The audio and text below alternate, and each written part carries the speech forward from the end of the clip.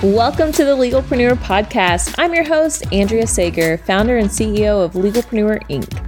As a serial entrepreneur and someone that works exclusively with small business owners legally protecting their business, I'm dedicated to covering common legal issues faced by business owners, providing you with the business knowledge you need to catapult your business's growth and showing you just how some of the world's most elite entrepreneurs have handled these legal and business issues themselves. In true attorney fashion, the information in this episode is not legal advice. This is for informational purposes only, and you should always consult with your attorney before implementing any of the information in the show. Hey there, welcome back. I'm so excited to be joined today by Alexandra Solorzano. She actually owns Al Consultancy Group. She used to work in a law firm and is surrounded by attorneys all day long. Really, she's on the compliance side, and I'm really excited for her to join us. So, Alex, thank you so much. Thank you so much, Andrea, for having me. Yeah, go ahead and give us your story. Like, how did you get to where you are today? I think it's quite the journey because how do you, like what you're doing is incredible. And I'm really excited for the business owners listening to hear what you do, but give us your backstory. Well, thank you. That's very flattering. The short version is I broke all the rules. I love that. That's the best way to start the story. The long version of the story is Guanchi VA always been focused on anti-corruption, transparency, very like high ethics, you name it, right? Like very like strongly focused in the fight against crime. I get a job out of college. It was in a law firm. Hated it. I was ready to jump ship, but I became friends with this lady who was an equity partner, and I didn't know that. I just thought she was this really cool, badass lady who just went to pick up her printing job at my desk, and I was looking for excuses to talk to her. Even like I was even sliding news articles under her door, and like it was the time when like Olevrech was going on, like Lava Jato, all the big like money laundering scandals going on like across the globe, like not just like in one place, but like you know how like Lava Jato tumbled a lot of like leaders all over the world, you name it. Like it was a very, very fun time while I was siloed just doing like admin stuff in this boring department. And then there was this cool lady who just knew so much about it, and I was like, I want to be on this side. I didn't even know that was an option. I was just like, you're cool, I want to talk to you. Then eventually like she started test driving me, giving me client work, and I started doing client work, neglecting my work, almost got fired, and then she just said, all right, you come over to me, and I'm like, yes ma'am. And then she just said, I'm going to make you an anti-money laundering specialist, and I'm like, all right, cool, let's do it. As simple as that. And then I stayed with her for like about 5-6 years. We hopped to another firm. You know, this is all like the DC big law firms. Great team, great experience, but it got to a point that I just said, I don't want to be a lawyer.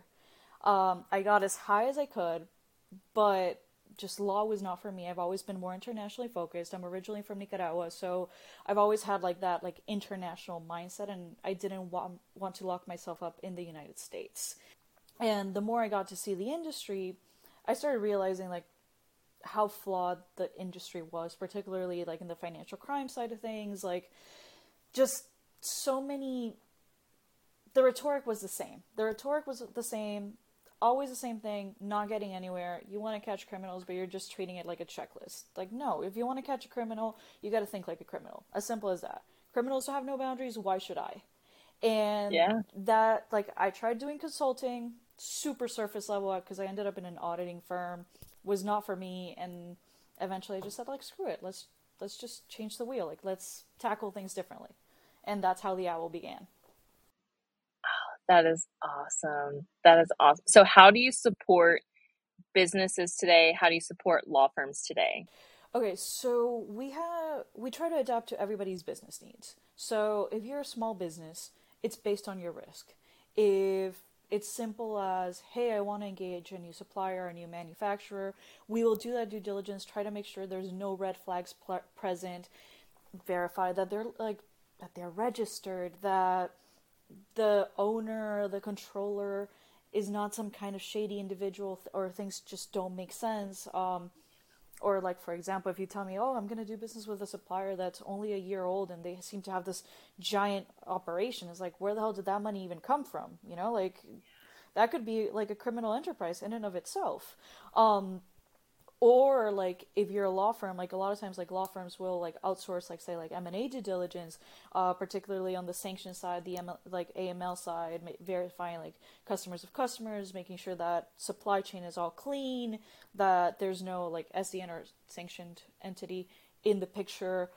All of that, like, that's pretty much what my team does. And sometimes we have like the fun investigations, where like the really creative ones where you just break the norm of, we've had to do inheritance tracking because of like complex, like, a really Yeah. rich guy, multiple wives, multiple kids, mistresses, you name it, like the whole telenovela right there. Yeah. And like, hell, we've even done like genealogy trees. Never thought I was going to do that, but hey, Wow. you just figure out what it is does the client need, and at what speed, right? If you need a like quick turnover of 24 hours, we figure out what makes the most sense for you. If we have more time, then we can really do those like deep investigations. We are currently in talks with a client that they kind of want us to be able to expose a corruption ring and like a cover up, and that's going to be a really, really interesting case in and of itself. But that's like the kind of case that gets all of your creative juices going. You definitely have to be cautious and careful, of course, but Hmm. you just get to like think like a criminal while having a conscience. I always say that's the difference. Like, we're criminals with a Yep. conscience, kind of like, like the white hat hacker versus the black hat hacker. We're on the white hat side of things, Hmm. but it really just depends, like, what is your need. I'm not going to come and tell you, hey, you need to do this when it doesn't make sense. Yeah. That's incredible. Like, that's so interesting. You may have the most interesting job on the planet.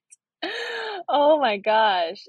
And that's quite the journey. You were able to actually work your way up in a law firm without being a lawyer, which is totally possible. And you weren't a paralegal. It's just like one of those interesting, just literally, like you said, literally breaking the rules and or really just making your own rules. Yeah. So congrats to you. That's incredible.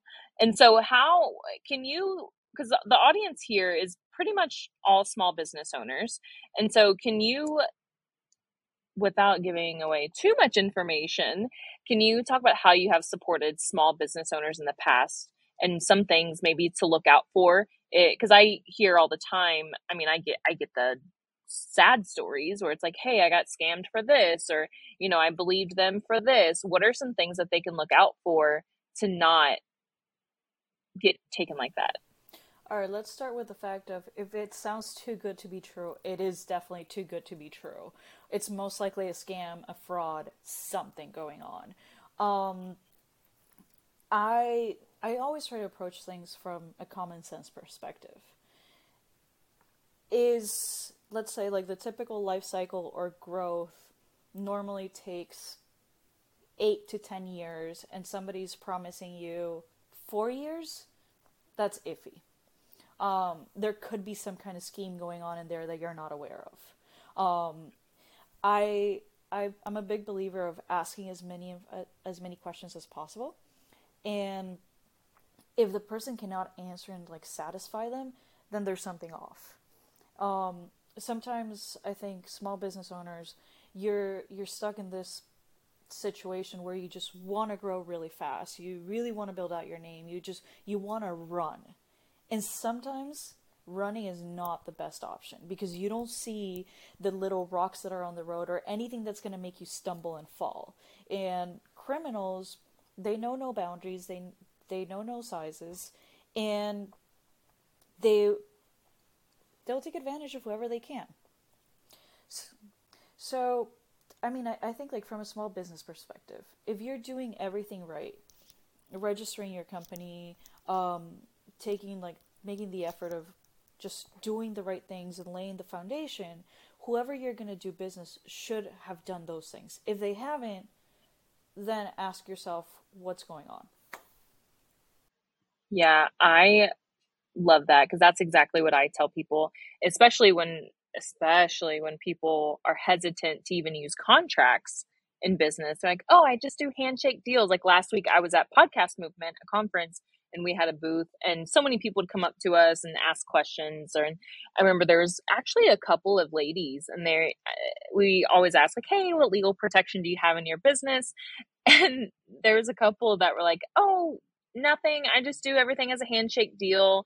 And I'm just like, okay, good for you. But inside, I'm just like, I would never do business with you, because for me, even me personally, I've talked about this on the podcast before. If I'm hiring out something, if I'm hiring a contractor, or for the business, or for me personally, if they don't send me a contract, I'm not doing business with them, because obviously I'm an attorney. I talk about getting everything in writing, so I practice what I preach. And so if they're like, oh, we just do a handshake deal, da da da, I'm like, not so much. And I think that's just also a great way to, back yourself up when it comes to just like talking about the due diligence portion. Hey, did you do your due diligence? Did you check on this company? If you're paying them $10,000 a month to get you X results, and they don't send you a contract, what are you doing? Exactly. Are you able to talk about any, like, some interesting things that you've seen, that, like, without telling the confidential names and identities, but some So things, yeah. I will tell you one of the wildest cases that I worked on, which just highlighted the need of showcasing to, like, not showcasing, but showing the world of the importance of doing a preliminary due diligence. This was pre-owl, but we had this client, we get pinged. They were a maritime company. They thought they were doing business with the Saudis, and they got super excited because they were going to sign the deal. The Saudi company wanted to even pay them extra as long as like they delivered it on time and it was like a straight shot. Too good to be true, right? Yeah. These guys rush through the process, and halfway through the ocean, they're getting calls from federal agencies saying you are transporting Iranian oil. This is a federal crime. And of course, the client Oh my freaks gosh. out. They want to return, drop it off, wash their hands and say like, nope, not doing this.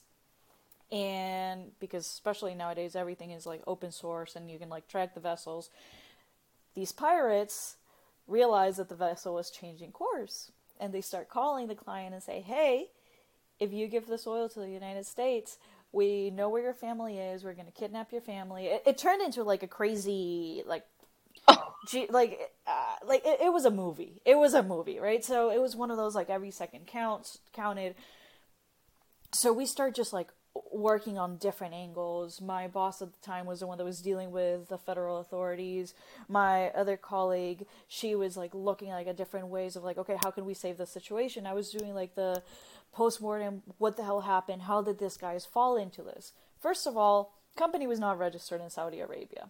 Oh my God. Okay.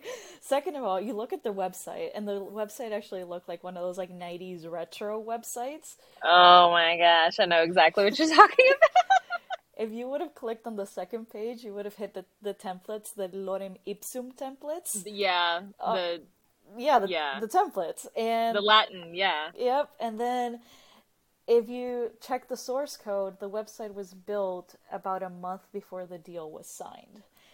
And the people that they were talking to, just with a basic Google search, you would have seen that they seemed to be Iranian. So like there were enough question marks that should have said, wait, hold on, like maybe we should not proceed with this. So that was just like a crazy situation, and this is one of the extremes of, oh, I didn't do my due diligence, therefore, oops, I'm now in deep trouble. What ended up happening was we found a happy ending in the best way possible, in the sense of we had to detour a neutral party. was able to seize the oil. They appeared as the heroes, and we were able to, do an operation to make sure that everybody was safe. But I can't get into any more details than that. But it was just one of those like crazy stories of this is real. Criminals are Oh my real. God. So my question is, the client that actually was doing the transporting, what type of what kind of US company are they? And what I mean by that is like, are they just like a small mom and pop type of shop, or are they this huge corporation where they like either way they should have done their due diligence, but like what type of company was this? Or what type of person was this? This was a maritime company. Okay. Yeah. So maritime companies are not that small. I'd say it ranges from medium to huge. Usually the bigger ones have a more robust compliance program. The medium ones are the ones that are kind of like starting out, not so much. Mm-hmm. And the maritime world is still a pirate industry at the end of the day. Wow. I want your job. You mean Well, to tell me I law also is can not interesting? imagine, well, I mean, I can also imagine that it can be very, very, very stressful for you. What are some, or are you able to talk about when sometimes that you were like, oh my gosh, I don't know how we're going to make it out of this? I mean, yes, there are definitely a couple of times when you know something's off, you know what you need to find, but you cannot find it. And there's a deadline right on top of you. You're frustrated, you're banging your head against the wall. Um, it honestly sometimes it just takes the teamwork because anybody who tells you that they're doing investigations and they're doing it alone, I wouldn't trust them. Why? Because people were prone to make mistakes. If you look at something for so long, you even start imagining things. It's always good to bring in like an extra set of hands to question you, to think on a different angle. That's kind of like how my team and we operate. I will delegate to all of them, and then when they start hitting roadblocks and they find things, I tell them, like, hey, did you look at this? Did you look at that? If they can't find anything, then we jump in and start like doing it as a team. Like you always have somebody that starts, but you got to do it as a team. Yeah. Yeah. Oh my gosh. I can only imagine all the stories you have. Oh my gosh. Oh my, I'm just like sitting here racking my brain, just imagining the things that you've had to deal with or you've got to deal with. I can imagine it's a lot of fun. It definitely is, and sometimes you kind of feel like you're like in a conspiracy theory world, even though it's not a Oh conspiracy my theory gosh. world. Yes. Um, Yes. I mean, you remember like the Russia-Ukraine war when Russia invaded and the media was like, "Oh my God, Russia controls everything in Europe, the energy supply, all of that." That's not news. That was happening like 5 years ago.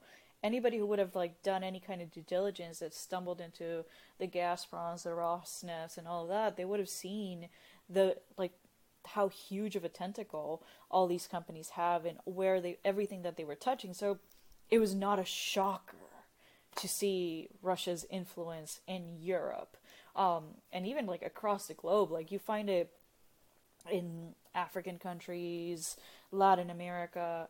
You just need to take the time to look. But not everybody has that time, and not everybody knows how to look. And that's all part of why we do this, because we enjoy it, even though sometimes we can sound like crazy people saying, like, crime, crime, crime, evil, evil, Yeah. evil. Yeah.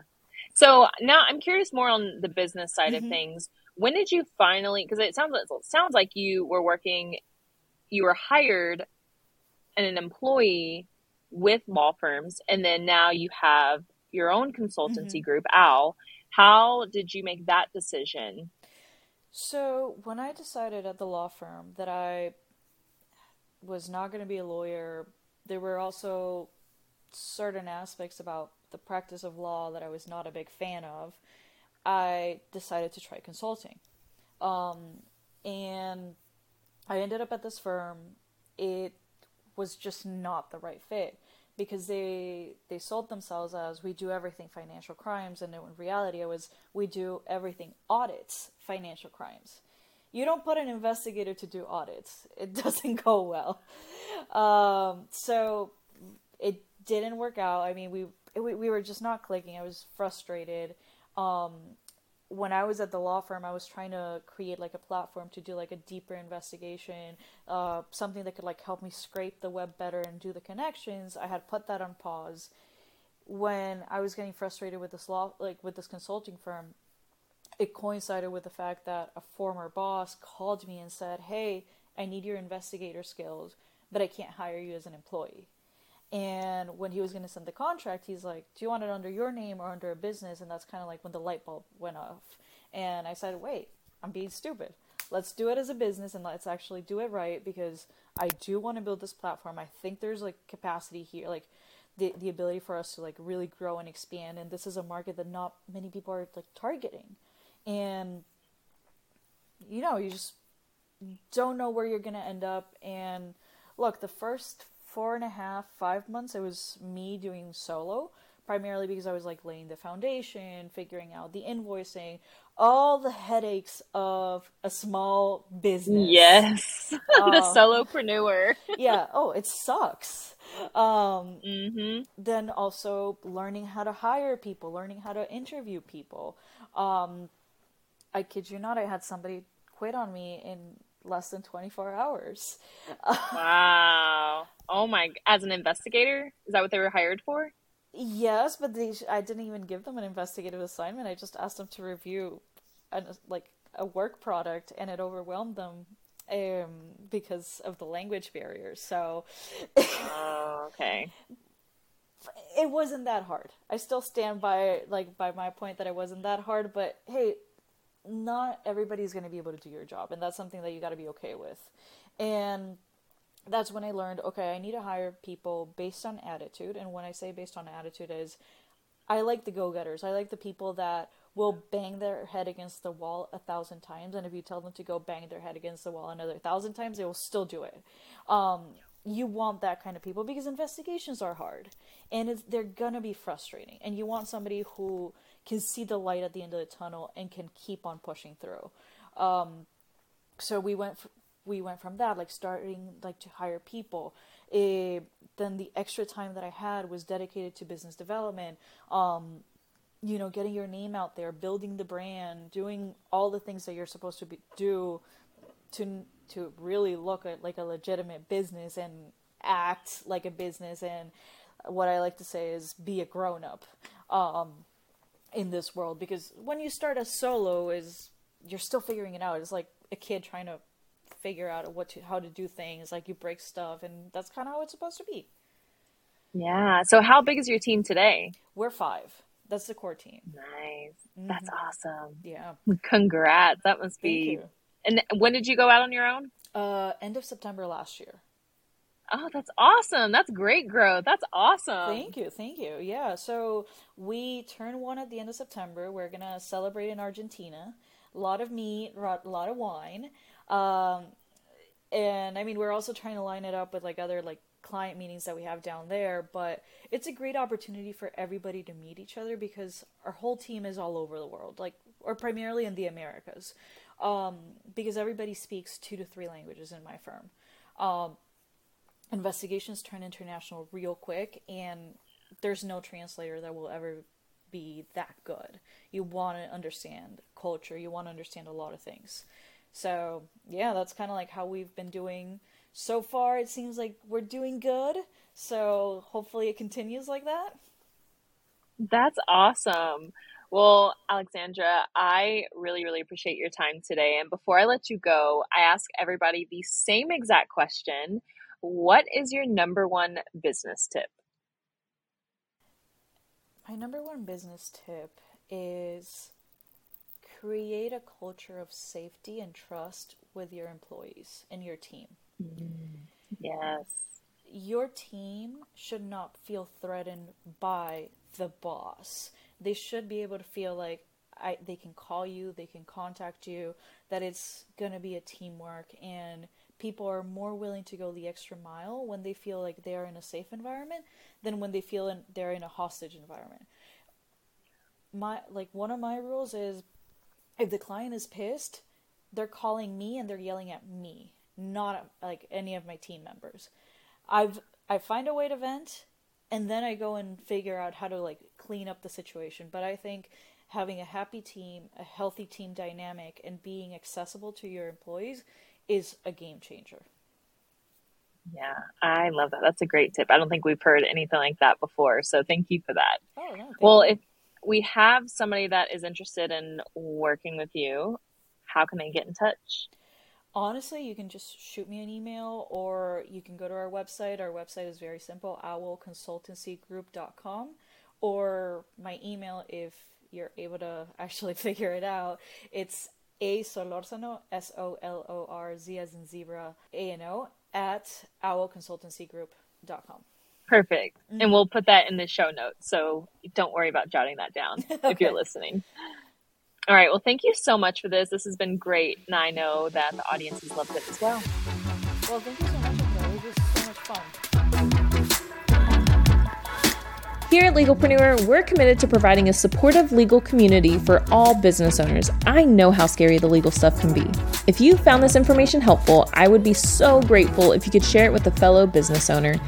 And quite frankly, it doesn't cost anything to rate, review, or subscribe to the show.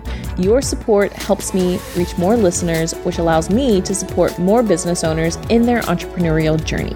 Have any questions or comments about the show? Feel free to drop me a line on Instagram. I promise I read all of the messages and comments. And if you want to be a guest on the show or know someone that would make a great guest, simply fill out our application form and a team member will reach out if we think it's a good fit. I'll see you in the next episode.